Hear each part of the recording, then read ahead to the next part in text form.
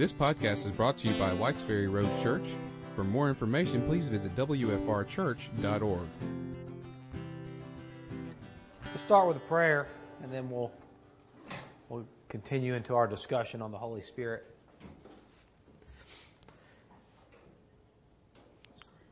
Father God, we just come to you in prayer tonight, and we are so thankful, Father, that we can come into your presence, God, and just talk to you. You are so holy and majestic, Father, and we are not. And we are sinful, we are broken, and we are not worthy of you.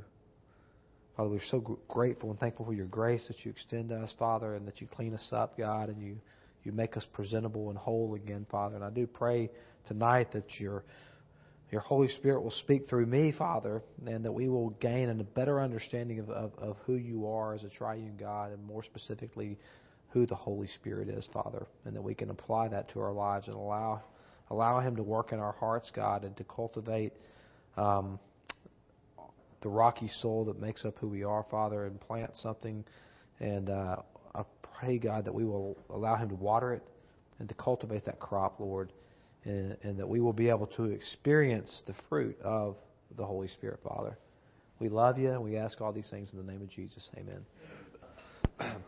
I've been getting over a cold the last 3 weeks. January 15th, I got sick, and I don't know if it's the residuals of it, but man, my lungs have just been under attack. So if I start coughing, I'm not contagious anymore. I don't know how I know that I'm not contagious, but I just feel like I'm not contagious. So you don't have anything to worry about. No fever. And more importantly, I feel like I'm not contagious, so you guys have nothing to worry about. Okay? If you trust my feelings. That's what matters. If there's one thing you've learned out of this class, is that all that matters is how you feel. Not true. All right. A little recap. Can somebody tell me what the primary, according to this class, and what we've taught here, what is the primary role of the Holy Spirit? Yep, to guide us into all truth. To guide us into all truth, and more specifically, the truth about who God is and what He wants for our life. And we get this from John 14 through 17, when Jesus is promising us the Holy Spirit. That's what He says. He says when He comes, He'll guide you into all truth. And it's this whole idea that we're not going to be left as orphans. We're not going to be left alone. But Jesus said, I'll send another counselor to you, and He's going to indwell us and teach us about righteousness and about the deeper things of God. The Spirit searches the deep things of God, and He reveals them to us, the believer. It's in this revelation from the Spirit that the believer is sanctified. And another way that we can say that is, it's in this revelation that the believer is set free from the bondage of sin.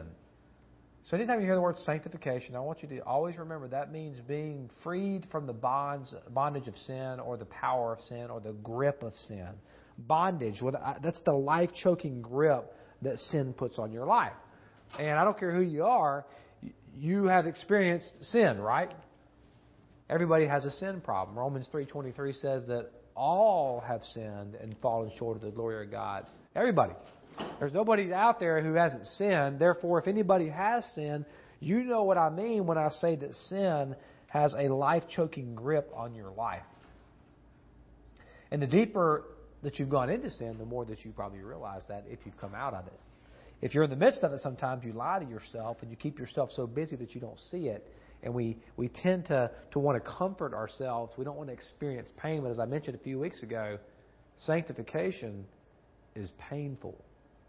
Not always, but a lot of times it's very painful, because what it is it's God's the Holy Spirit. It's Him getting into your life, and it literally He's plowing up that old hard field that's never been plowed up before. It's been sitting there for a long time. It's hard as a rock. And when He's breaking that soul apart, the soul of your heart, guess what? It doesn't feel good sometimes. But it's a necessary thing that has to happen in order for God to plant something, in order for it to grow, and in order for there to be fruit of the Spirit. So, when I say that sin has a life-choking grip on our lives, I think it would be proper again to define what sin is. Romans 14:23 defines sin as anything that doesn't come from faith. Romans 14:23 says, "But whoever has doubts is condemned." Now, this is talking about eating meat sacrificed to idols, and inherently there was nothing wrong. What Paul says, there's nothing inherently wrong with the believer eating this meat that had been sacrificed to idols. He said, if you eat it and you doubt, maybe you're wondering in your heart if it's wrong and you do it anyways, he says you're condemned. Even though there's nothing inherently wrong with it. Why is it wrong? He says because their eating is not from faith, and everything that does not come from faith is sin. I got a visitor coming tonight. I want to make sure that he knows where we're at. So what do you think about that for a second? Anything that does not come from faith is sin. Now, what are the obvious implications of a statement such as this? When I say that anything that doesn't come from faith is sin, what immediate questions arise in your mind?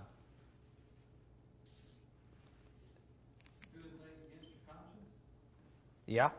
Does anything about this statement, though, is there anything in you that says, I don't know if that means what it says? Sometimes we read the Scripture, like the whole verse about it's harder for a camel to go through an eye of a needle than for a rich man to enter the kingdom of heaven, right?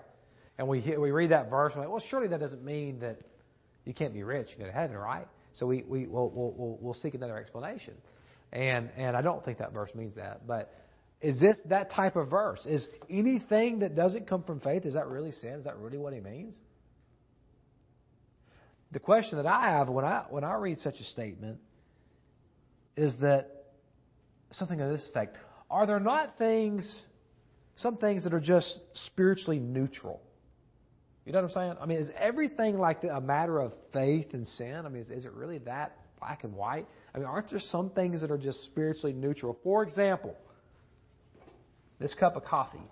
If I drink this and I don't drink it in faith, am I sinning?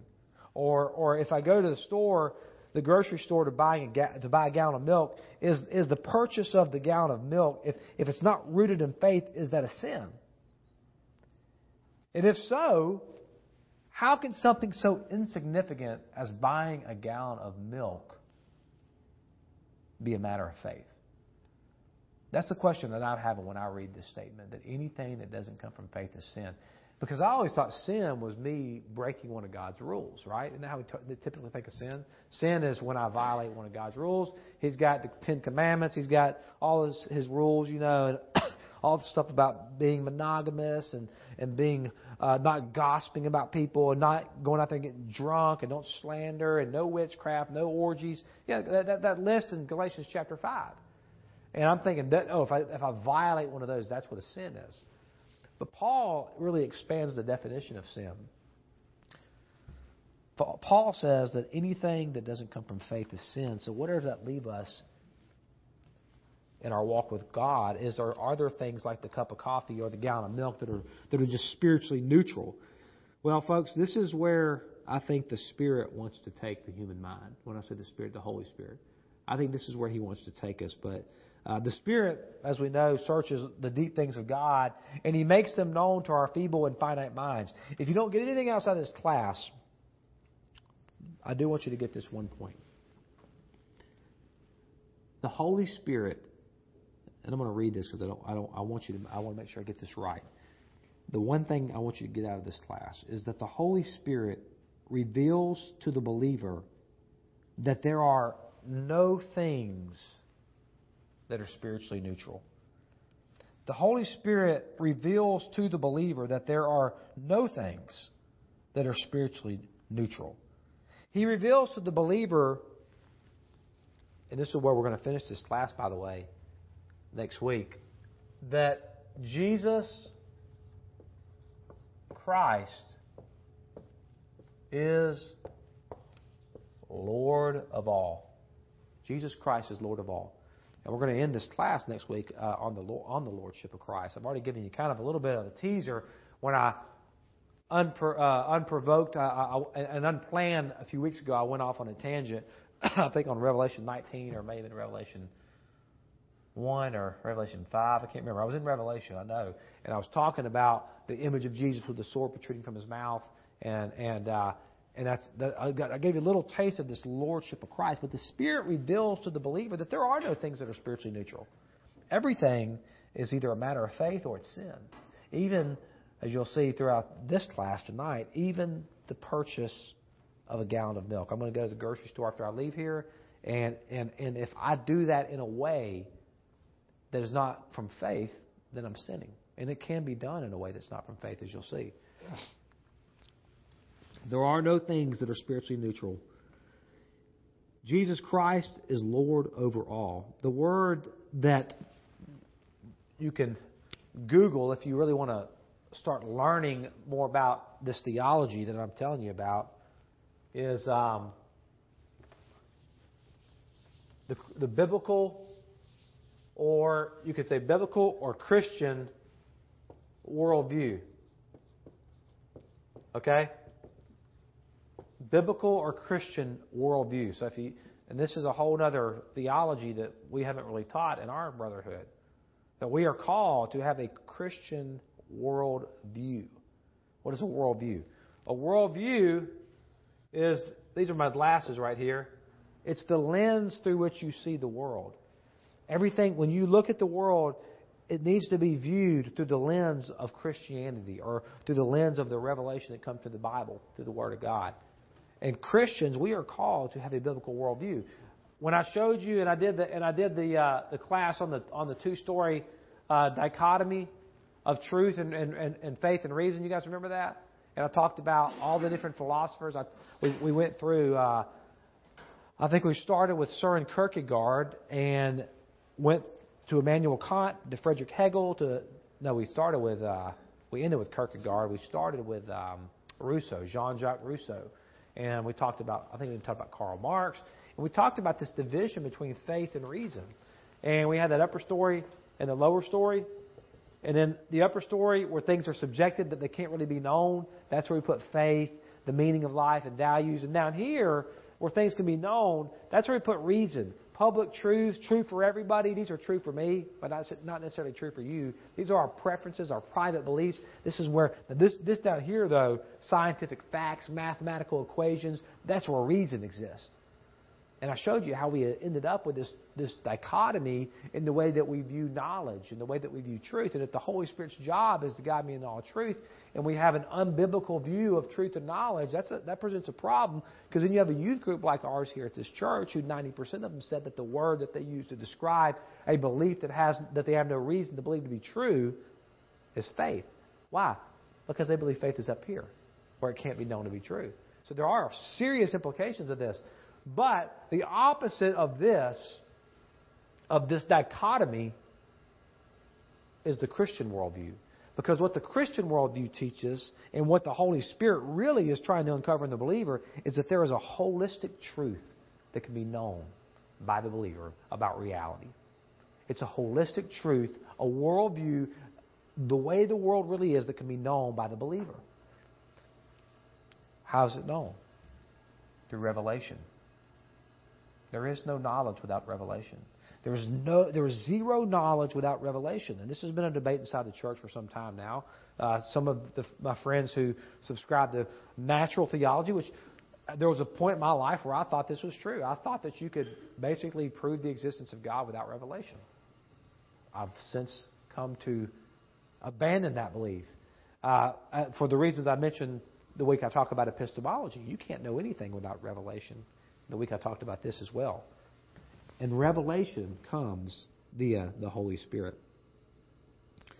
So the Spirit wants to take the human mind to this place where everything, including the milk purchase, and everything that the Spirit reveals to us, is to enable the believer to put all things under the lordship of Christ. All things under the lordship of Christ, including my purchase of milk and the drinking of coffee. So I mentioned how Paul defines sin in Romans 14:23, namely that it's anything that doesn't come from faith. But I want to draw deeper into that thought, and hopefully by the end of the night you'll see exactly what I mean when I talk about this purchase of milk how it must be rooted in faith. I want to draw deeper into that because I think we have to if the believer is really going to experience substantial healing from the bondage of sin. That's really what I'm after. I've got this corrupt nature. I've got this corrupt nature due to my own ego, due to my own. I've got this psychological disorder where I want to be God, and you have the same thing. That's why you sin.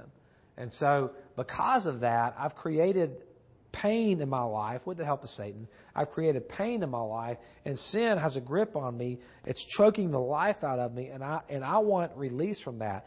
And if I'm going to really be released from it, I'm going to have to adopt a Christian worldview. I'm going to have to get rid of this dichotomy that I've been trained to believe. So to do that, I want to define sin in a different way. I say different. It's really the same thing what Paul said.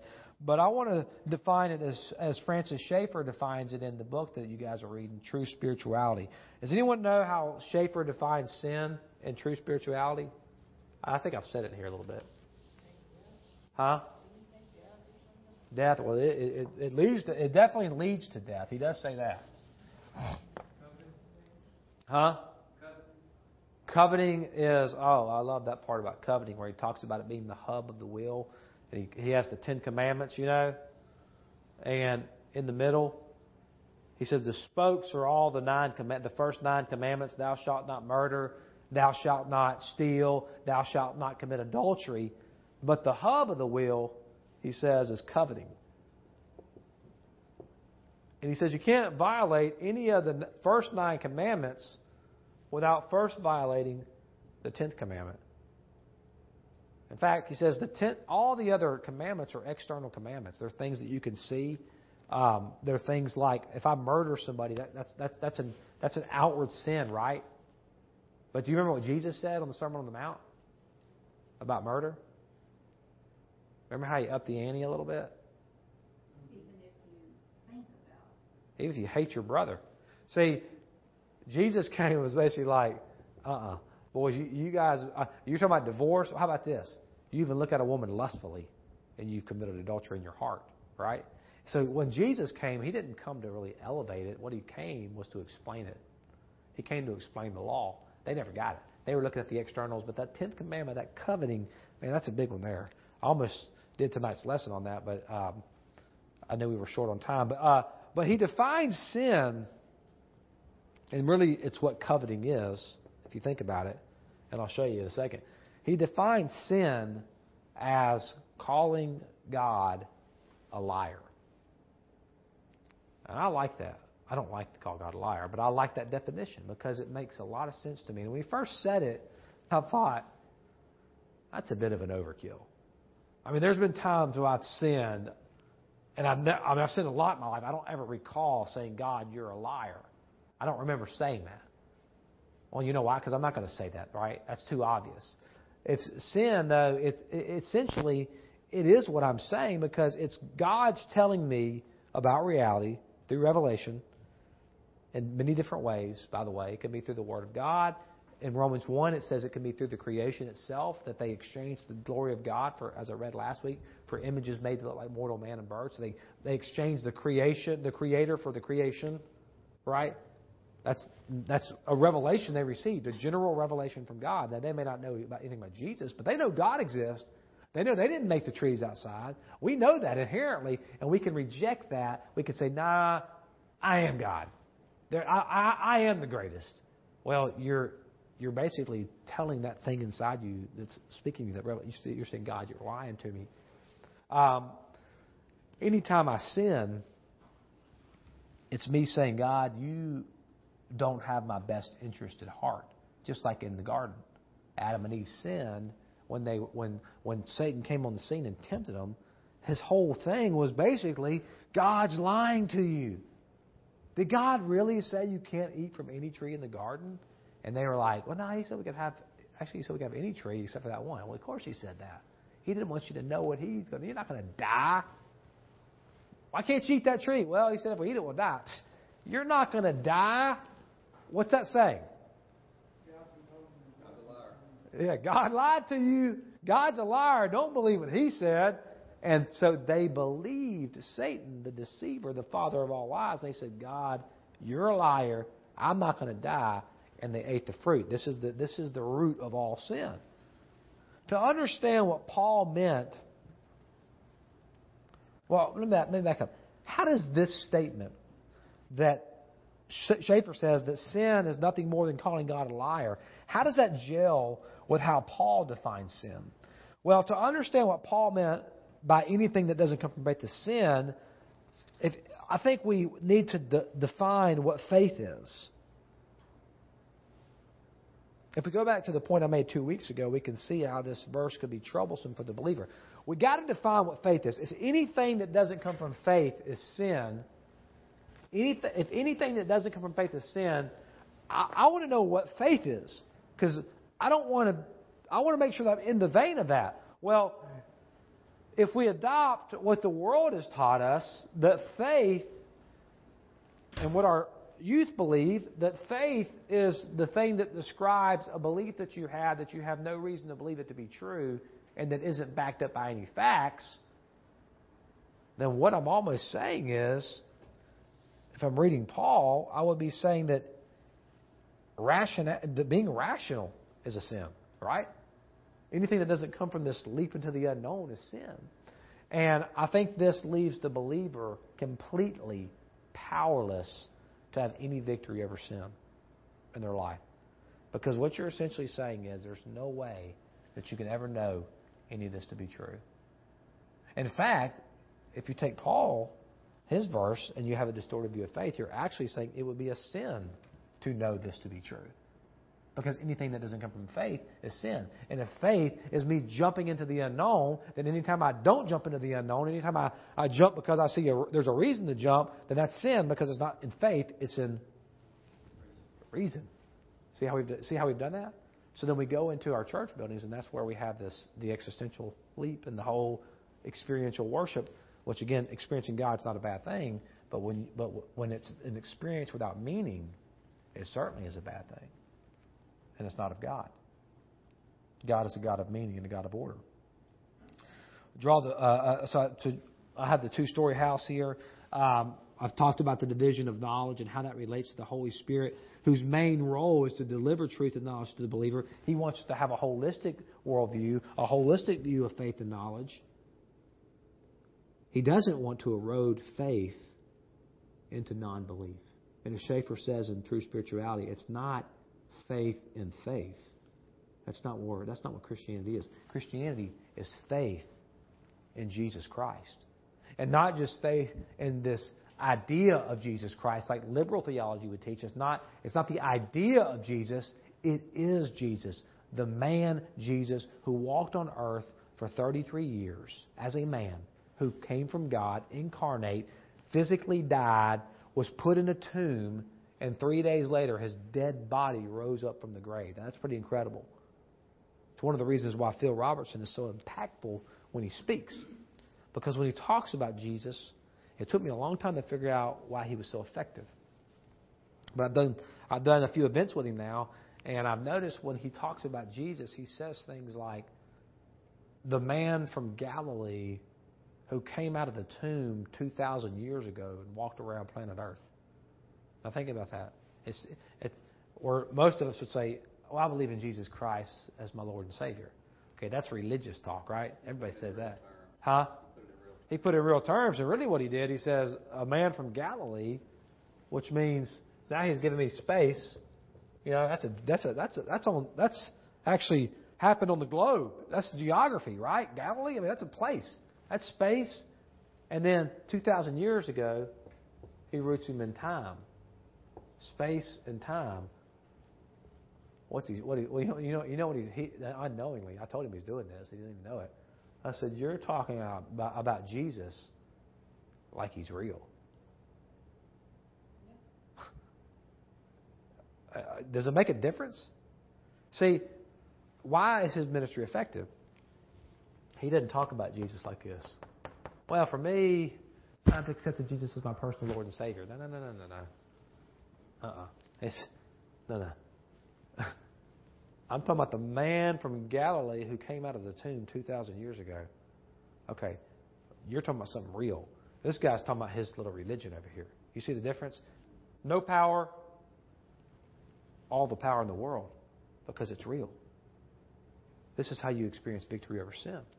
I need to also make a point that, when you join that upper and lower story, not only do you believe that Jesus existed in space and time, but the Scripture also demonstrates that His Holy Spirit existed in space and time. And the resurrected Jesus, like on the road to Emmaus, when He said Paul was on the road to Emmaus about noontime, and then it says the brightness and the glory which was Jesus manifested before blinded Him. Yeah. But and just as true as Jesus being here, there's also that supernatural existence that if we have a Christian worldview, we've got to believe not only in the natural but supernatural existing at the same time. Yeah. Yeah, I mean, and I didn't get into the supernatural miracles in this class because I think that's an obsession that a lot of people have in searching for that. But come on in, Jamie. Jamie brought king cake from New Orleans, y'all. Just a short little drive. Yeah. So, have a seat, man. Me and Jamie used to work together back in the day. Back when I was in the pharmaceutical business a long time ago. 3 weeks ago. Yeah, until about 3 weeks ago. But I think about the idea of miracles, and I will. Let me chase a rabbit for a second. But you're right, though. We need to be open to not open. I mean, it's a fact. There is a supernatural world, right? Now, I haven't personally witnessed any miracles per se, like the ones that were happening in the New Testament. But I'm also not a cessationist, which is what the Church of Christ historically is. We believe that the miracles cease to exist. I think when they say the New Testament came or the church came, different theories on it. I believe that if I were to take a timeline of history, like this right here, our timeline of history, and every time, if we went through the Bible, and every time there was a miracle, we just put a dot. Every time, we just record them on our timeline. It's what it would look like.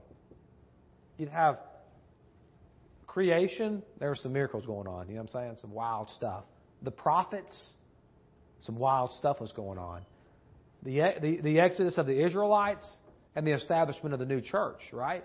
So it's not as if biblical history is littered with just this outpouring of the miraculous from the Holy Spirit. That's not the case.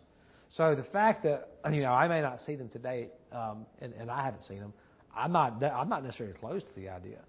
And there is a supernatural world. Well, I was specifically talking about the existence of a supernatural. Of the unseen, the principalities, power, like what was when Isaiah said, "Hey, you open his eyes to see who is there, not who's going to be there." So you're not just talking about the miraculous gifts. I got you. I'm talking about the existence of of the Holy Spirit now in space and time. Yeah. That's present. We can't see it. We don't. Like Joe Beaton wrote the book "Seeing the Unseen." Yeah, and that does put it into perspective when you consider the fact that there's evil demons and fallen angels battling with God's angels over our soul. And that the devil is literally prowling around like a roaring lion seeking whom he may devour. It really does put it into perspective. But liberal theology and the secular world, they want to turn everything into mechanical. They want to turn everything into the physical, right? And there is no spiritual world out there, which, consequently, that affects a lot of things. It affects our marriages, right? It affects our sex life. We live in a culture that has turned sex into something that's strictly mechanical, and it's strictly physical. And there's a generation of people my age that we are completely distorted in our sexuality because we were raised in a culture that has told us that it's only physical and that's all that matters. It's postmodernism because it's basically saying that all that matters is how things are perceived. So if I can make my body, make myself look the right way, it doesn't really matter what I really am. All that matters is how you perceive me because perception is reality. See, there's no reality within. It's how I'm perceived. So we live in this very superficial world, a culture that rewards a culture that celebrates pornography, and not just the hardcore stuff. I'm talking about turn on MTV. I hadn't watched it in years, but I used to watch it. I mean, look at where our culture is headed. It's just like, what in the world is going on?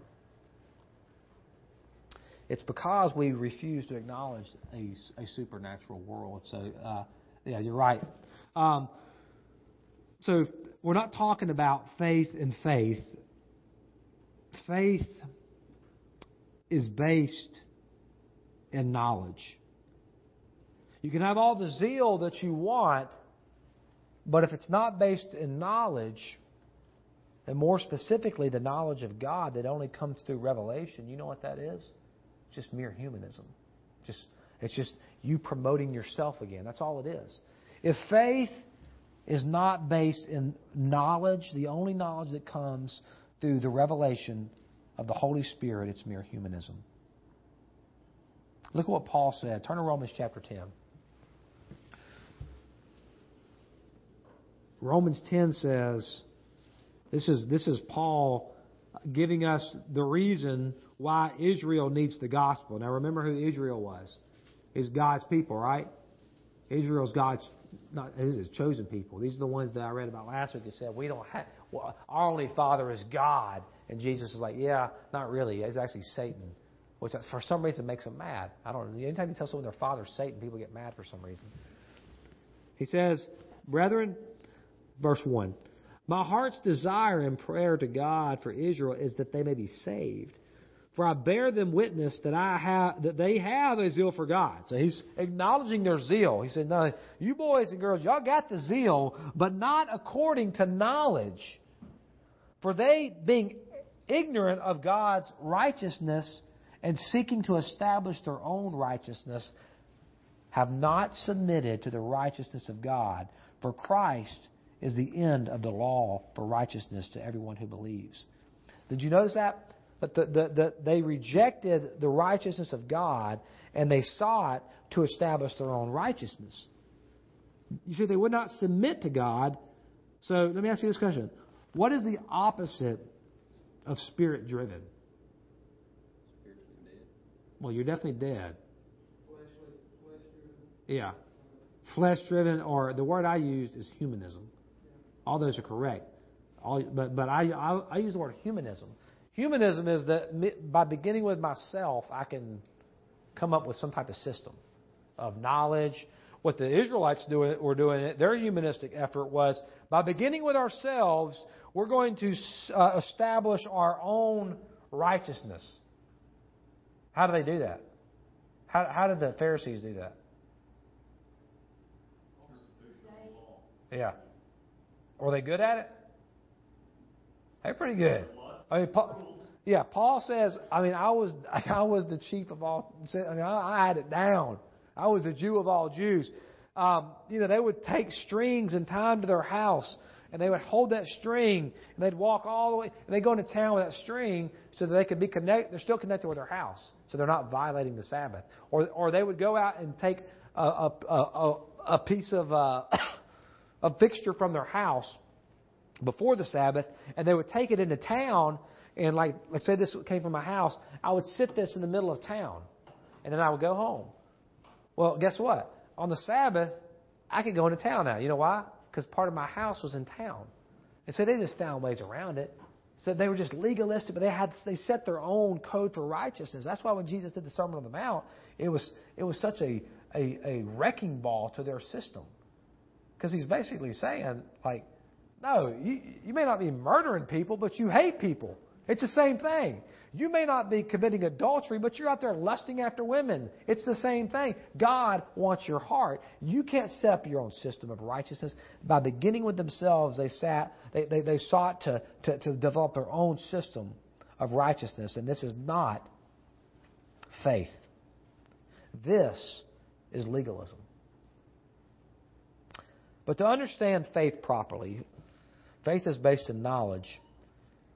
It's not based in zeal, according to what Paul says in Romans 10. The Israelites had zeal, but they had no faith because it wasn't based in knowledge.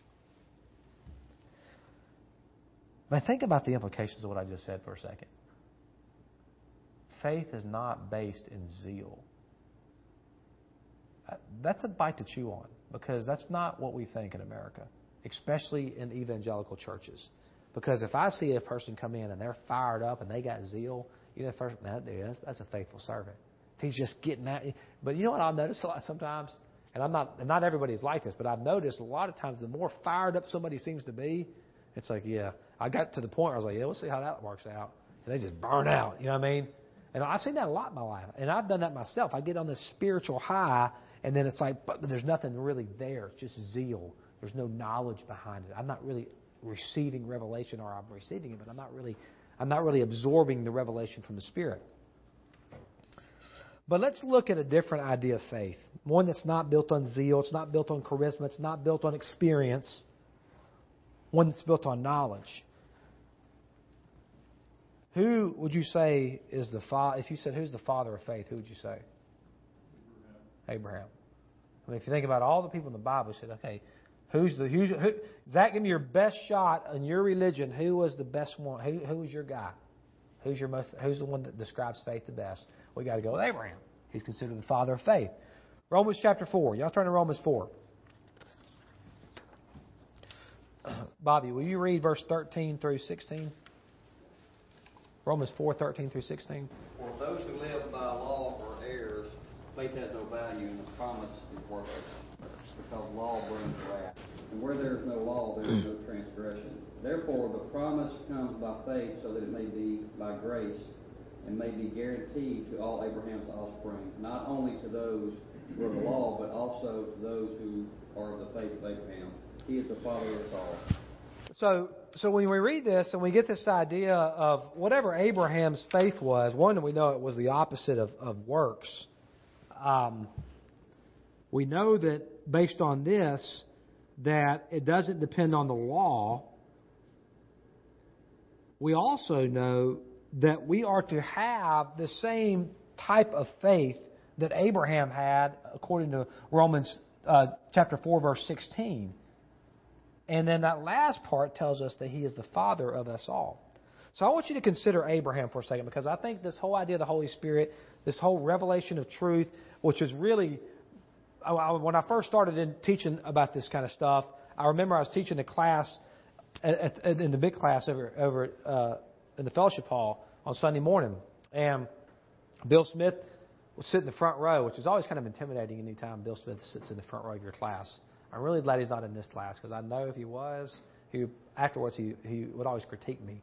And actually, Zach, and he would give me some type of correction, which is great. I love your granddad. He's a good man. I'm thankful for him. He messed up on you, but all the other grandkids are great. But Bill said, well, I was doing apologetics class, and Bill said, and I said, Zach, you think you're doing apologetics? He said, but you know what you're really teaching? I said, what? He said, faith. I didn't really understand what he meant at that time, but it stuck with me, and it just like and years later, when I started getting into some of this stuff, it made sense to me. I said, of course, that's what I was teaching.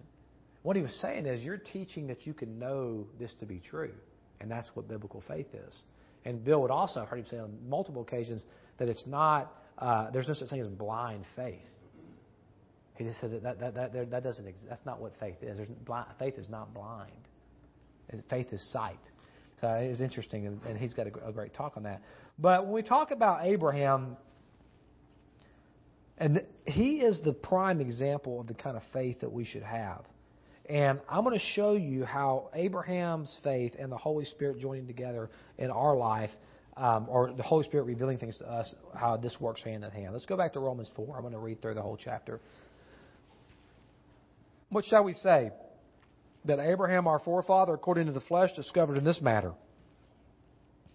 In fact, Abraham was justified. If in fact Abraham was justified by works, well, he had something to boast about, but not before God. What does the Scripture say? Abraham believed God, and it was credited to him as righteousness. Abraham believed God, and it was credited to him as righteousness. Now, to the one who works, wages are not credited as a gift, but as an obligation.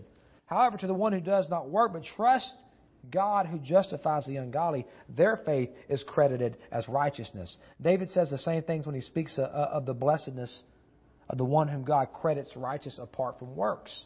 Blessed are those whose transgressions are forgiven, whose sins are covered. Blessed is the one whose sin the Lord will never count against them. Is this blessedness only for the circumcised or for the uncircumcised? Let me back up for a second. Listen to what Paul's saying here. I remember he says that if you get paid for what you do, what does he call that? A wage. Okay? I'm working with CenturyLink right now, and they're one of my clients, and we do staffing solutions. I just got a guy placed out there that they hired, and I'm gonna send them an invoice, and they're gonna pay me. And if they don't pay me, guess what's gonna happen? We'll have an issue, right? Why? Because I earned that money. I earned it because it's a wage. If you work for the company you work for, when you get your paycheck, do you go into your boss and I just want to thank you for this wonderful gift? I don't know how to begin to thank you. Do you say that? In fact, if you don't get paid, what do you say? I'm gonna get mine. Where's my paycheck? Get my check, right? I want my check. Don't mess up somebody's check, y'all. You mess up somebody's check and they get mad for some reason. Look, people get mad when they don't get paid for what they've done. People deserve their wages. A worker deserves his wages. And what he's saying is, to the one who works, wages aren't a gift, but the person paying them is obliged. They're obligated to pay them. They have to pay them. It was a deal. It was a contract. They earned it. However, when he talks about our relationship with God and our becoming righteous, he says, the one who does not work but trusts God who justifies the ungodly, their faith is credited as righteousness. It's a gift. It's a gift. Do you know why I don't want to go to God and demand my wages? Yeah. Why would that be a bad idea? If you said, God, give me what I deserve. Yeah. Bad idea. Don't go to God and say, God, give me what I deserve. I want mine now. Because if you say that, if you believe what the Bible teaches in Romans 6:23, the wages of sin is death. So he says, okay, boom, you're dead. Over. Bad idea. No, when I come to God, it's out of faith. And going back to the first class, what Joanne said, she said, well, the way you're really describing belief, you remember what you said, Joanne? What was the word? Trust. She said trust. She said it's trusting God. However, to the one who does not work, but trust God who justifies the ungodly. Do you see this type of faith that Abraham had? It was not a faith by works. It was a faith built upon, predicated on trust. Two different systems here. Two completely different systems, as I'll show you next week. And the Holy Spirit is the revealer of truth to us. So if I'm being communicated with via the Holy Spirit, who is it the one that I should be trusting? What message should I be trusting? It's the one that the Holy Spirit is revealing to me. When He comes, He will guide you into all truth. Okay, what's your response? Okay, He's going to guide me into all truth. How do I get righteous? Trust the one that's delivering you into all truth. Why should I trust Him? Because He loves you. Because He loves you. He loves me? Yeah. You received not a spirit of fear or timidity, but a spirit of sonship by which we cry, Abba, Father. Verse 13, it was not through the law that Abraham and his offspring received the promise. that he would be the heir of the world, but through the righteousness that comes by what? By faith. Righteousness comes by faith. For if those who depend on the law are heirs, faith means nothing and the promise is worthless because the law brings wrath. Where there is no law, there is no transgression. Therefore, the promise comes by faith so that it may be by grace and may be guaranteed to all Abraham's offspring, not only to those who are of the law, but also to those who have the faith of Abraham. He is the father of us all. As it is written, I have made you a father of many nations. He is our Father in the sight of God, in whom he believed. The God who gives life to the dead and calls into being things that were not. Against all hope, Abraham in hope believed and so became the father of many nations, just as it was said to him, so shall your offspring be. That's a big verse. Because of all this talk about Abraham believing, we need to ask the question, believed what? What did he believe? God's promise. And what was the promise? You're gonna have a baby. But hold on, I have a baby. I'm like what, 75 years old when he got the revelation, I think, or and I'm like, he's like, I'm old. Sarah was barren, right? Yeah, I'm old. My wife's old. It's done. We're done with that. What are you talking about? In fact, somebody laughed. Remember that? I ain't gonna have a baby. He says, you're going to have a child. And not only that, your offspring. I want you to look in the sky. And he says, you see the stars? Yeah, I see the stars. That's how many grandkids you're going to have. Abraham's like, he can't see it. But he believed God. And it was that belief. He believed that God was telling him the truth. Now, there's a big difference between believing in something that seems impossible and being illogical. It was not illogical to believe God in this promise.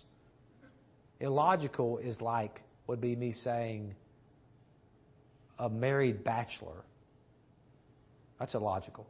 Because if it's married, he's not a bachelor, right? Or a round square, that's illogical. It doesn't make sense. But if we believe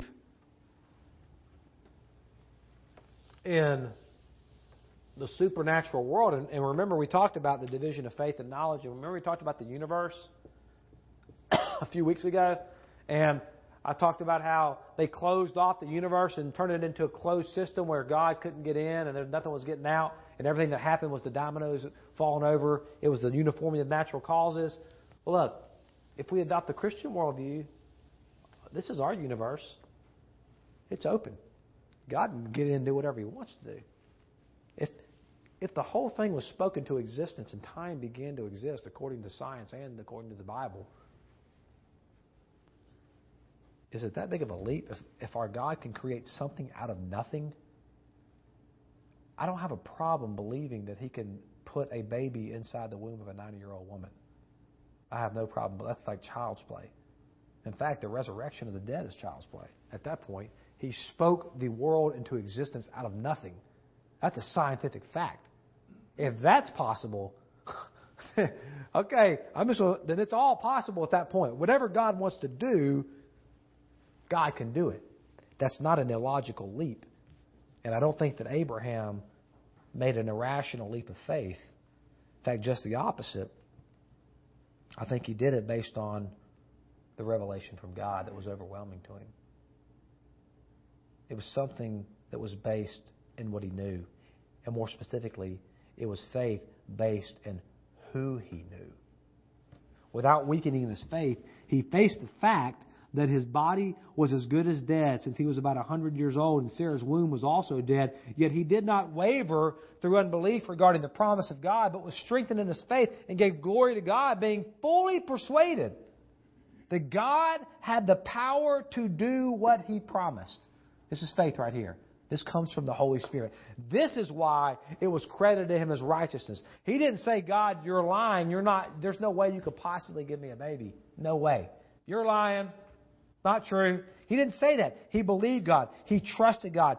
This is why it was credited to him as righteousness. The words, it was credited to him, were not written for him alone, but also for us to whom God will credit righteous, for us who believe in him who raised Jesus our Lord from the dead. He was delivered over to death for our sins and was raised to life for our justification.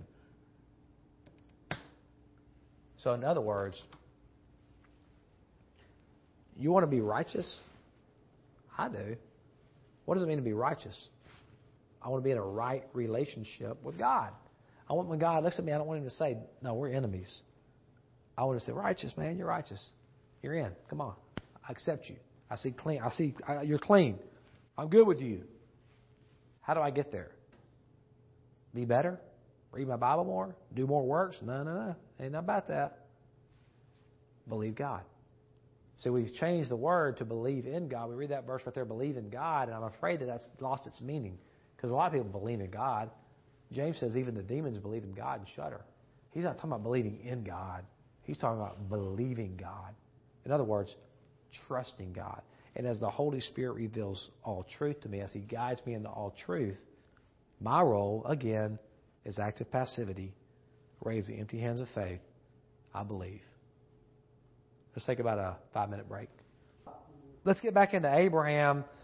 We just kind of went through why Abraham was considered a man of faith, and more specifically, why he was considered righteous. He was considered righteous because he was a man of faith. He was a man of faith because he believed God. He believed God was telling him he trusted God.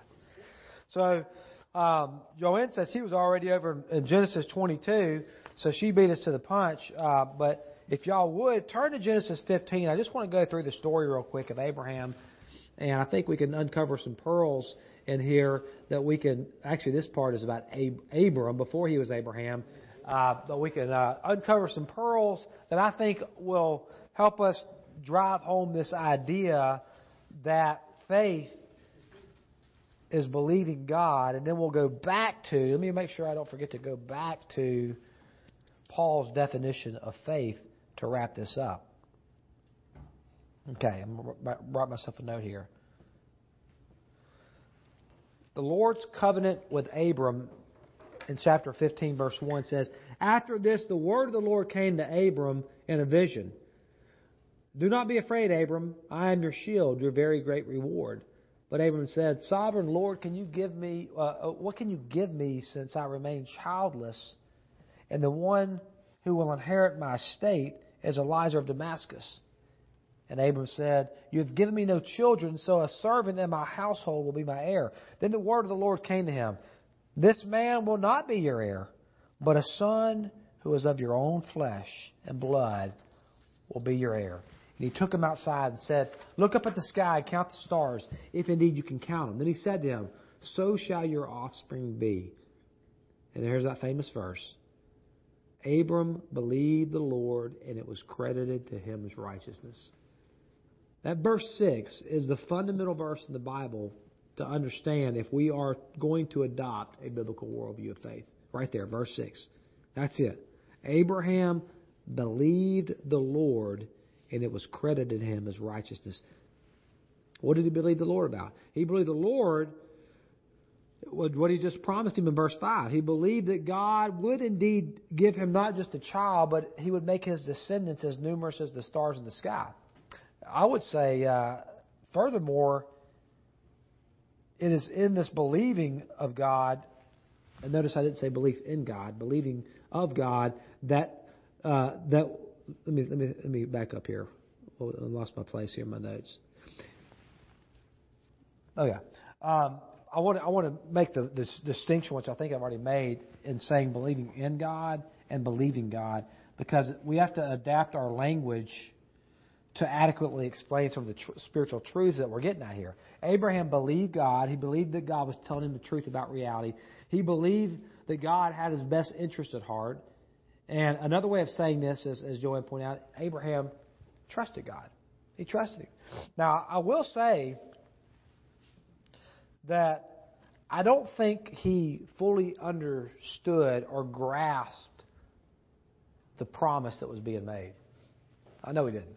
Here we are thousands of years later, and we are considered grafted in to the family of Abraham, right? We're Christians. We're Gentiles. We're not Jews, but yet somehow we still consider Abraham the father of our faith. So even in this promise that God made, and this is how amazing our God is, that we never really fully understand how much He lavishes on us. I mean, if Abraham had seen a vision of what God really meant when He said, I'm going to make your descendants as numerous as the stars in the sky, it would have probably blown him away. He had no clue what God was preparing. I'm going to bring the Messiah through this lineage and all that, all this to happen. I mean, like this is going to be incredible, right? I'm going to save all these people through you, and you will be the father of many, many more people, even beyond the folks of Israel. And this belief that Abraham had, even though it was limited, it was that trust that he had in God, not fully understanding everything, but knowing that God had the power to do what He said He was going to do, and that God wasn't a liar. It was that belief that God credited righteousness to him. Now, we'll stop here for a moment and show you why the Holy Spirit wants to reveal reality to us. Like Abraham, or Abram in this context, the Holy Spirit wants us to believe Him, to believe that He is telling us the truth, to believe that He has our best interest at heart. He wants us to trust Him. And the reason why the Holy Spirit wants us to trust Him is that intimacy with another person, it's impossible to the degree that we are guarding ourselves from being hurt from that person. Okay? Think about that for a second. My intimacy with another person will be impossible to the degree that I'm protecting myself from that person. When you think of the word intimacy, another word that should come to mind is vulnerability. Inside of a marriage, you should be vulnerable with your spouse, and there should be this thing called intimacy. The more vulnerable you are, the more intimate you are. If you think about the most intimate act that we humans can partake in physically is sex. It just so happens that's when you're the most vulnerable. You're naked before someone else, and you're making yourself vulnerable to this person.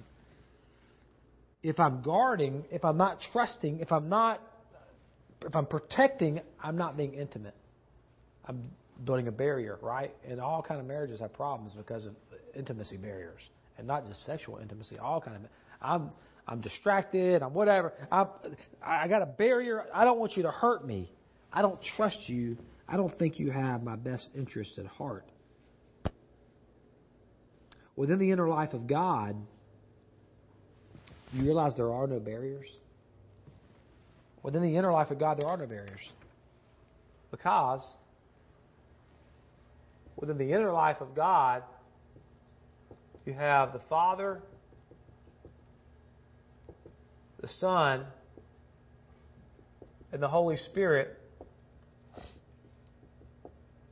And as I've showed you this diagram before,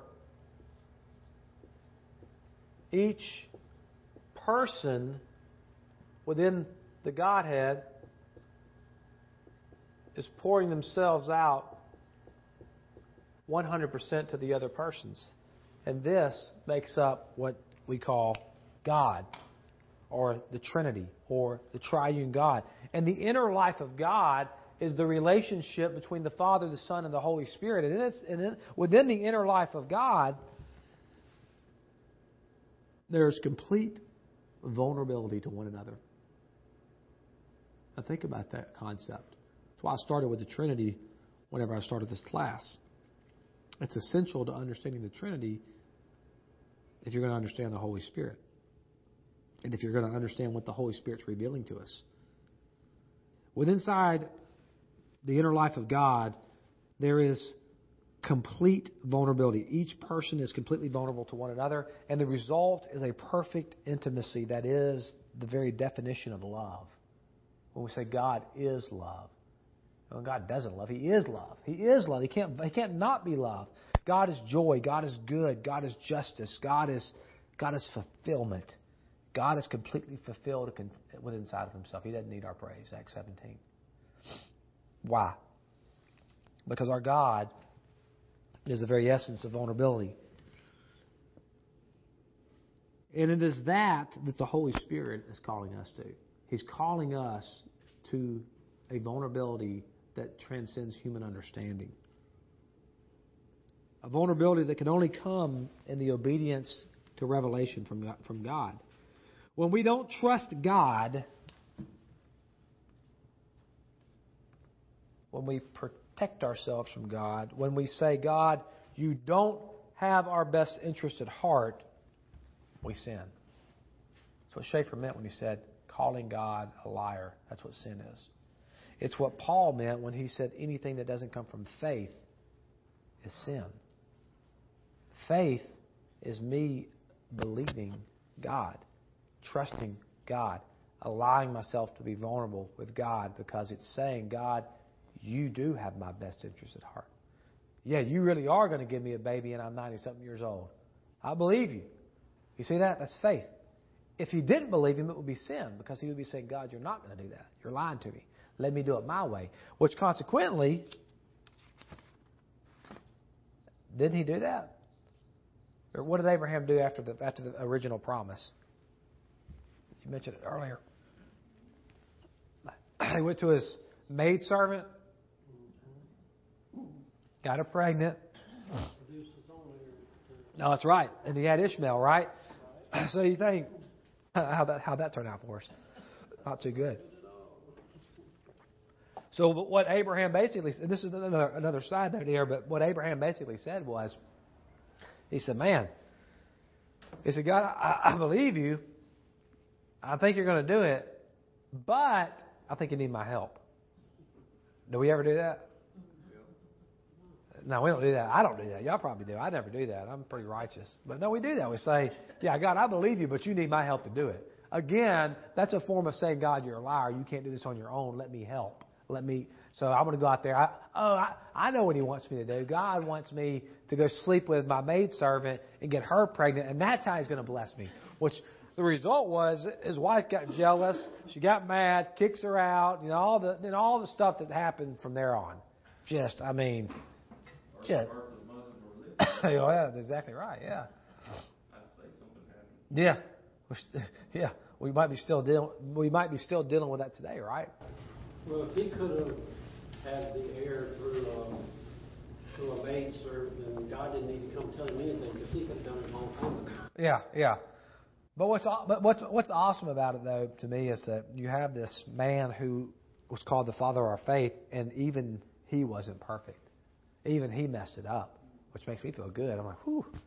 Because I'm not as godly as Abraham was. Well, Abraham messed up pretty big. He tried to take matters into his own hands, too. And he repented. And God came back. And finally, he did what he said he was going to do. We don't need to build these barriers around our heart. When we sin, what we're essentially doing is we're doing what Adam and Eve did after they sinned too. We take those fig leaves and we start to cover up because we don't want God to see us naked and we don't want others to see us naked. And we cover up ourselves, and there's this loss of intimacy there with the Creator.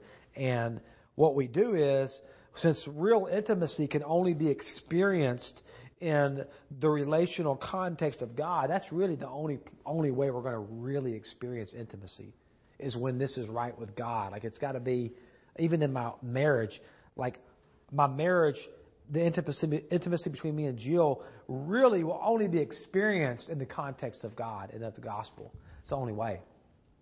But what we do is we attempt to replace that real intimacy with counterfeits. That's a big deal. What are counterfeit intimacies?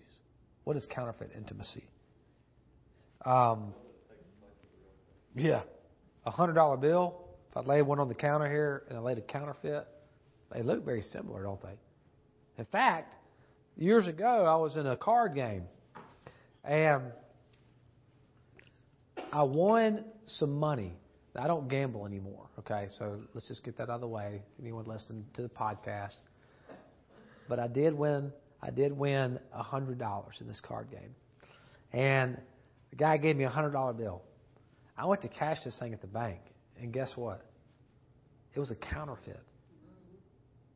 I was so mad. I was like, that dude gave me it looked real. I couldn't tell. But you know what? When it got time to spend it, it wouldn't spend. In the same way, these counterfeit intimacies, they look real. They look like they would fulfill us. But then when we go and we experience them and it's over, you get this feeling like, ugh, it's not, I want more. Or you feel disgusted by what you did. You ever felt that way? You did something, why did I do that? See, it's not real intimacy. It's counterfeit. It's a fraud. And we end up in misery. So, when I started this class, I got on a little tangent because Zach got me fired up on a subject that I want to go back to. I was going to wait till this week to do it, but I've already told some of y'all. But you had this idea of who God is. Okay, this is God. We always hate to draw God in a circle, but because He's not bound. This is man, and this is animal. And this will be our line of despair. It's not exact, okay? So we have this thing right here called the Creator. This is God. He's not a thing, but God the Creator. Then we have down here the creatures, okay? And we have man being the higher creature, animal being the lower creature. What makes man the higher creature is that if you notice, his identity overlaps with the identity of the Creator. See, the animal he's nowhere to be found up here. But man, see, we overlap with animal, so part of us is like the animal, like our DNA, our lungs and hemoglobin, but we're like God as well. Genesis 1:26 says that man is made in the image of God. In the image of God, He created them both male and female. We have rational faculties. We have ability to appreciate aesthetic beauty in the world. We have the ability to communicate with language. All these things that make us like God in His image. Now sin comes along, and Satan comes along really, and he says, hey man,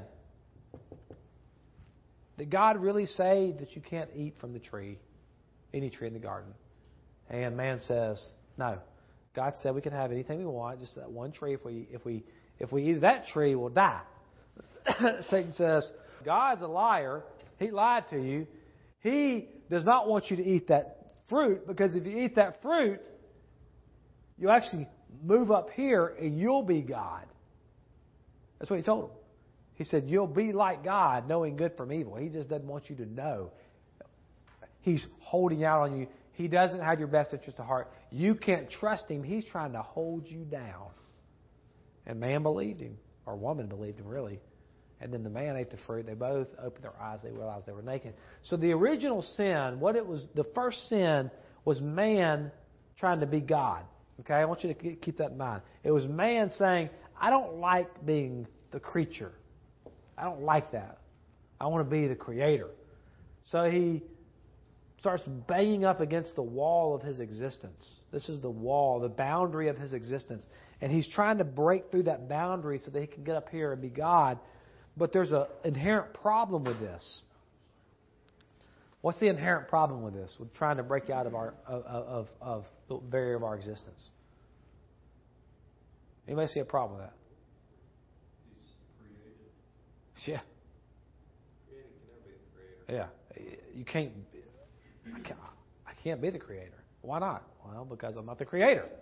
I can't create things out of nothing, ex nihilo. I just can't do it. It's impossible.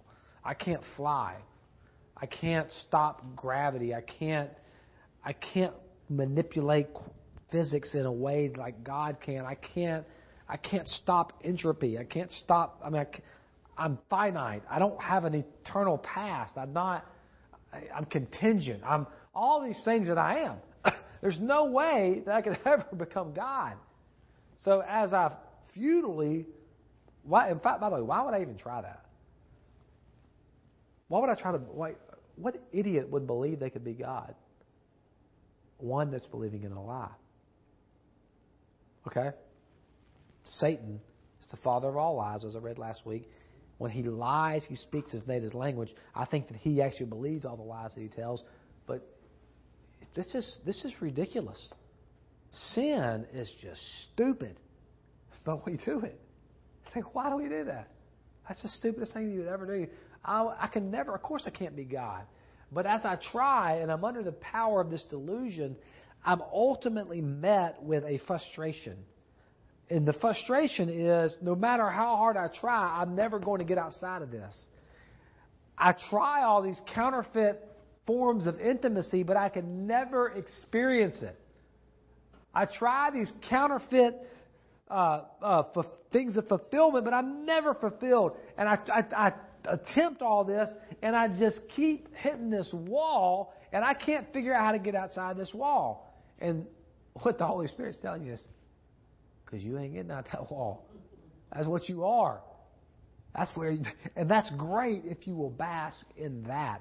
Be the creature before the Creator and quit futilely trying to become the Creator Himself. It'll never happen. It'll never happen. And when we try, it's just mere stupidity. So, what God and more specifically the Holy Spirit is telling us is dwell here as man. Now, what happens is when you give up. Either you give up and you say, and you raise the empty hands of faith and you say, God, save me, and then you can dwell as the creature before the Creator, or you can use these God-given rational faculties and everything, and you can start basically using them to intensify your animalistic desires, and then you can come down here below this line of despair, and you can live with the animals. But you're below this line of despair, and that's when things get really sick and really sad and really, really miserable. Abraham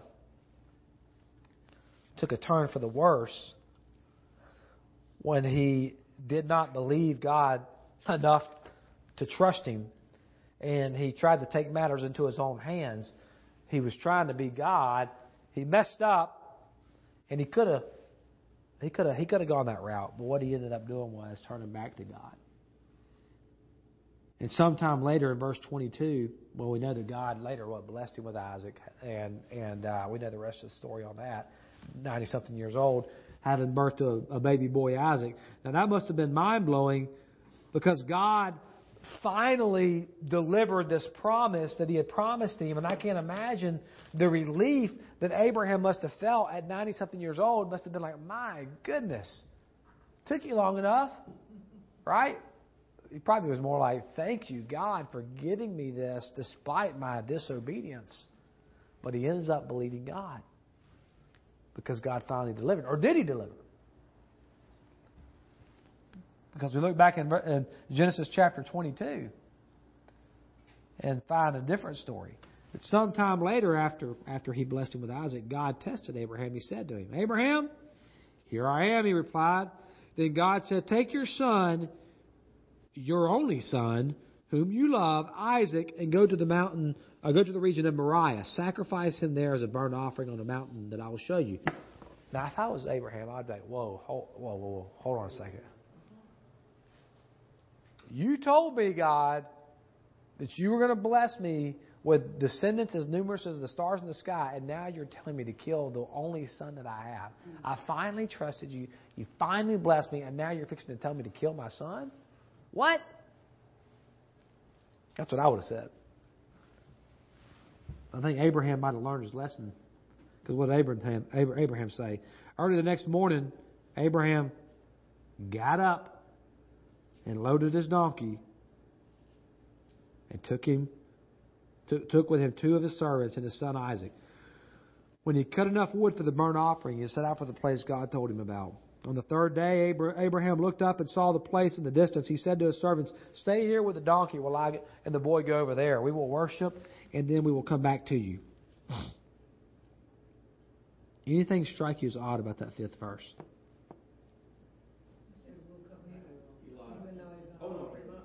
Huh? Yeah. You think he believed God? He didn't understand it all, did he?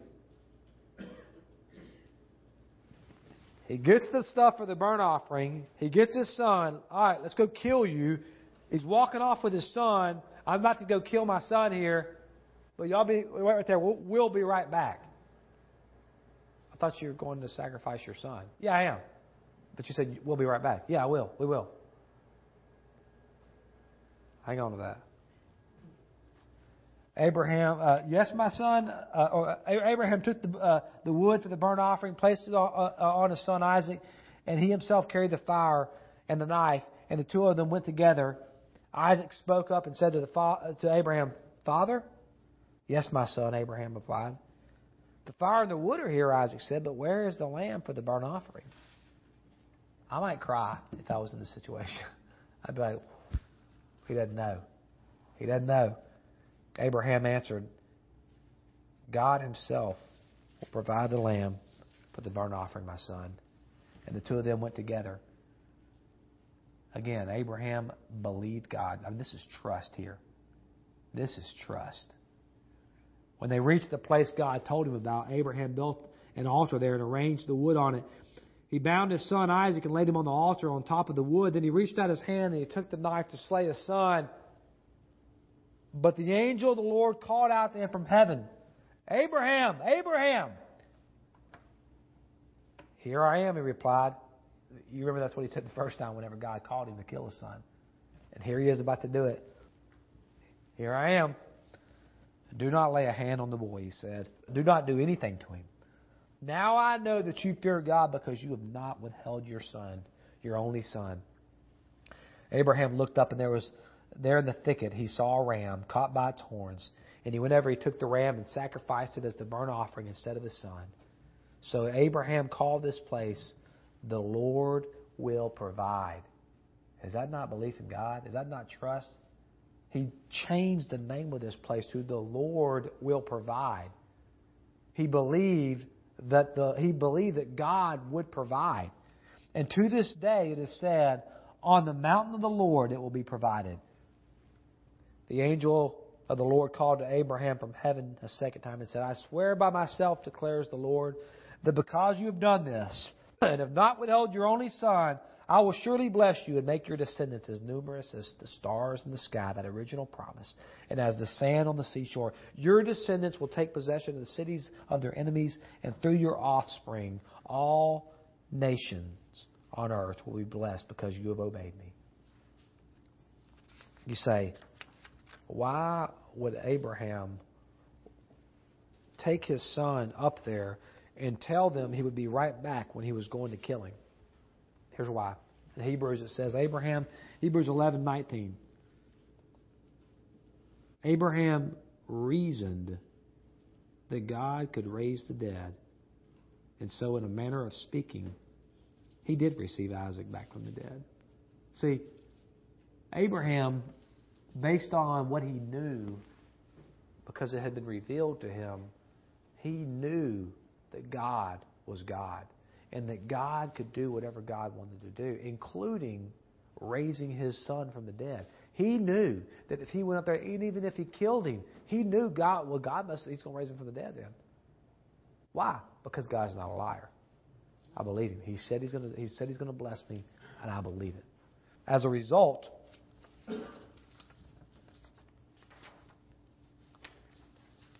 we are here several thousand years later talking about our father, Abraham. I'm like, there's something to be said for taking that type of risk. It's not the existential leap of faith into the unknown, but what it is, it's when we know the promises of God that we are willing to obey the Holy Spirit and stand on that. I'm going to tell you something. That's where fulfillment's at. You want substantial healing, you got to walk the faith that Abraham walked. God wants to show us wonderful things, the things that He has prepared for us. And like in the case of Abraham, it might not have made sense at the time. That's not to say that it was unknowable, and that's not to say that it was illogical. It just means that Abraham didn't have all the facts at the time. But what he did have was an understanding of who God was and the power of God, and he could believe that. Abraham thought at one point that he and Sarah might need to help God out. Maybe God needs our help. But in the end, he believed God for the first. He believed what God said the first time, and it was credited to him as righteousness. And then when he was too old, then when he was told to sacrifice Isaac, he believed again. He reasoned that God could raise Isaac from the dead. So going back to what Paul described again to us of what sin is anything that doesn't come from faith. In 1 Corinthians chapter 2, verse 9, it says, it's written, what no eye has seen, what no ear has heard, and what no human mind has conceived, that the things of God has prepared for those who love Him. The things God has prepared for those who love Him. Verse 10, these are the things God has revealed to us by His Spirit. What things? The things that God has prepared for those who love Him. The Spirit searches all things, even the deep things of God, for who knows a person's thoughts except for their own spirit within them. In the same way, no one knows the thoughts of God except the Spirit of God. What we have received is not a spirit of the world, but the Spirit who is from God, so that we may understand what God has freely given us. This understanding brings us into righteousness.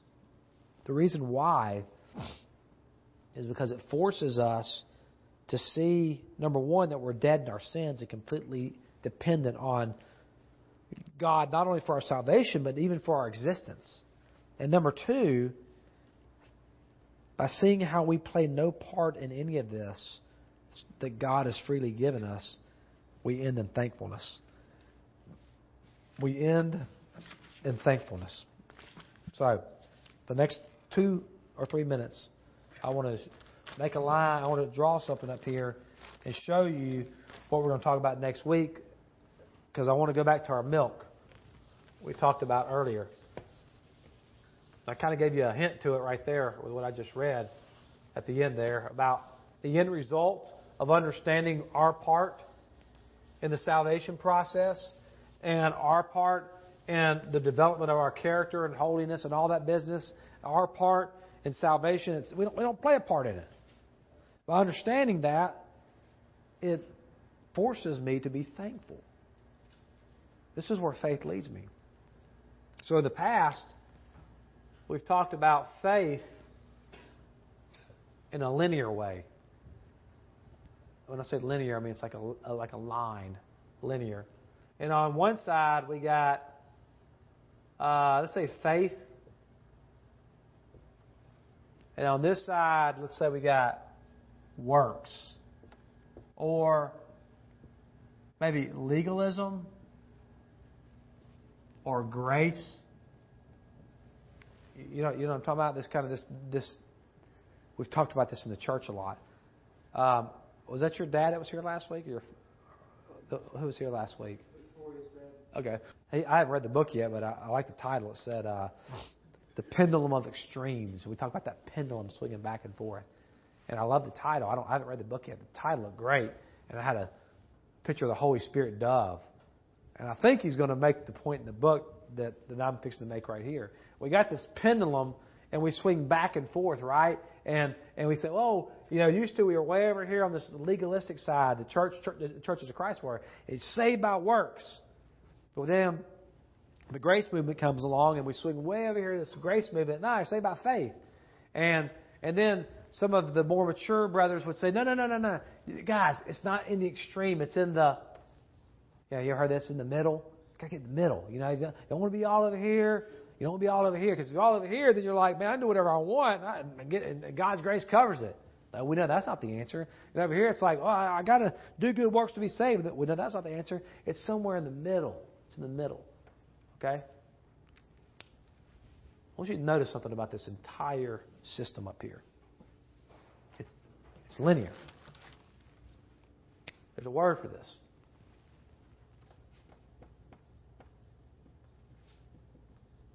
It's humanism. It's humanism. You know why?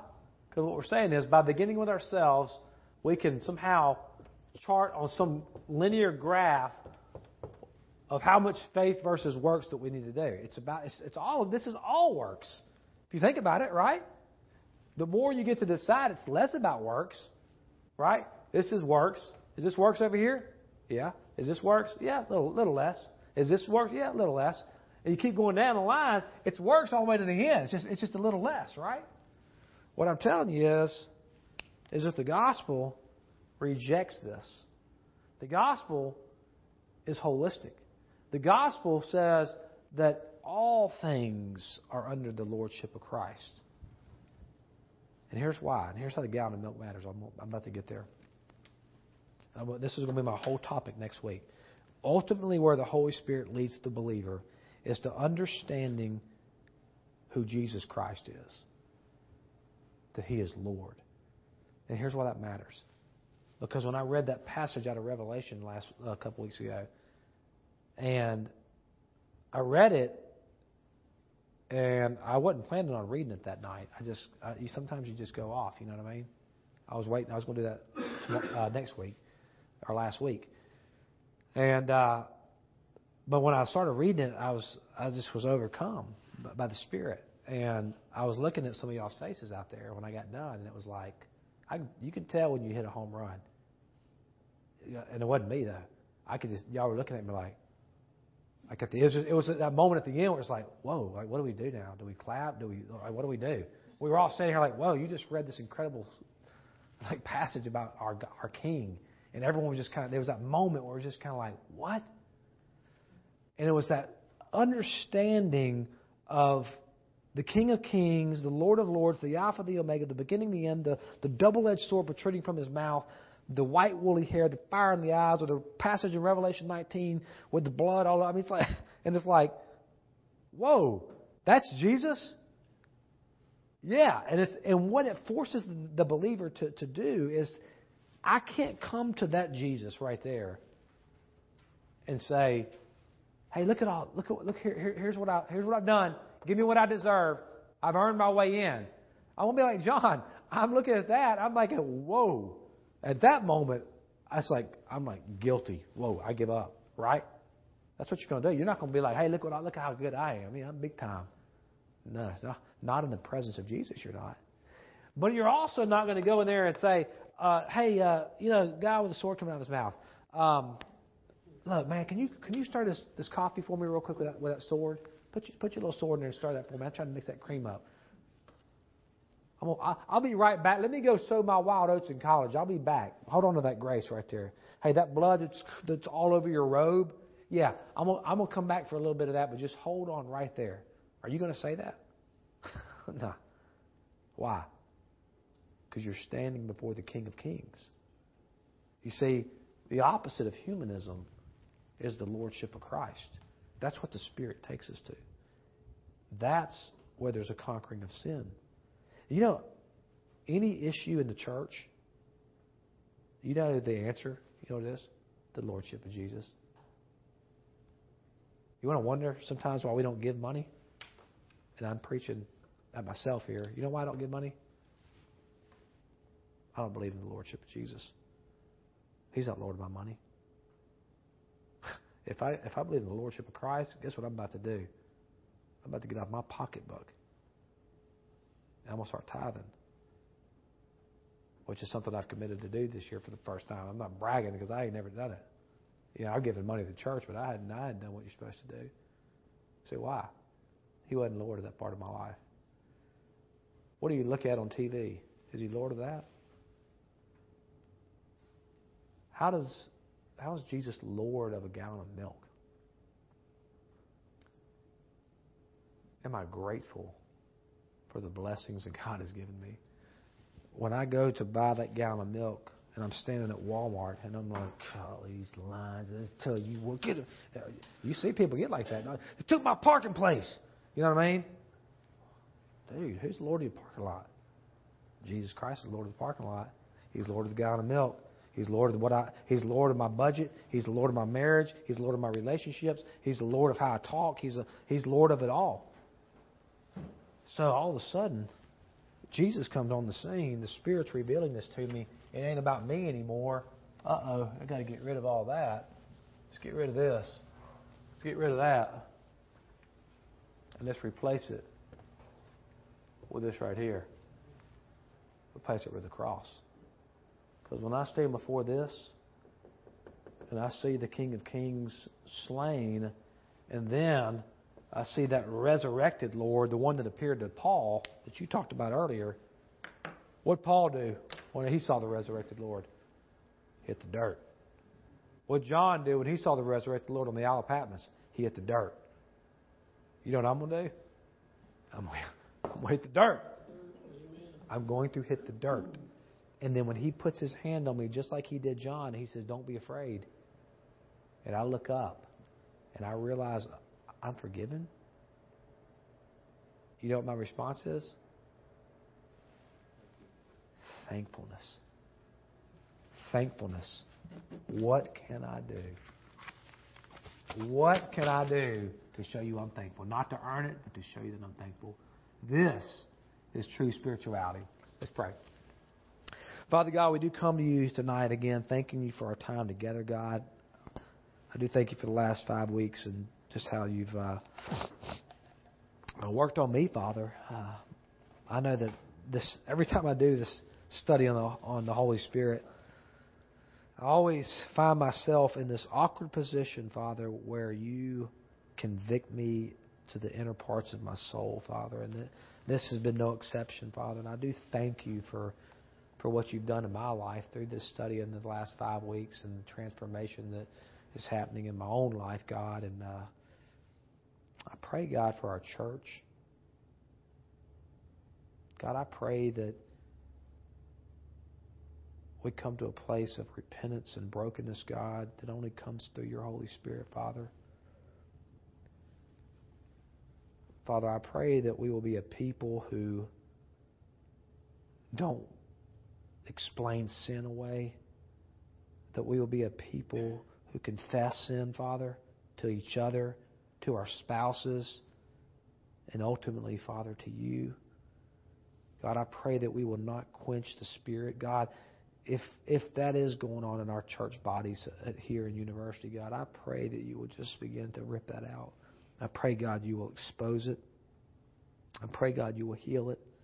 I pray You will never take our lampstand away, God. Father, just move. Move in us and on us. God, I pray for those in this room that we will, throughout the week, prepare our minds for what I think is the most incredible message that I could ever receive, which is that Your Son, Jesus, is Lord of all.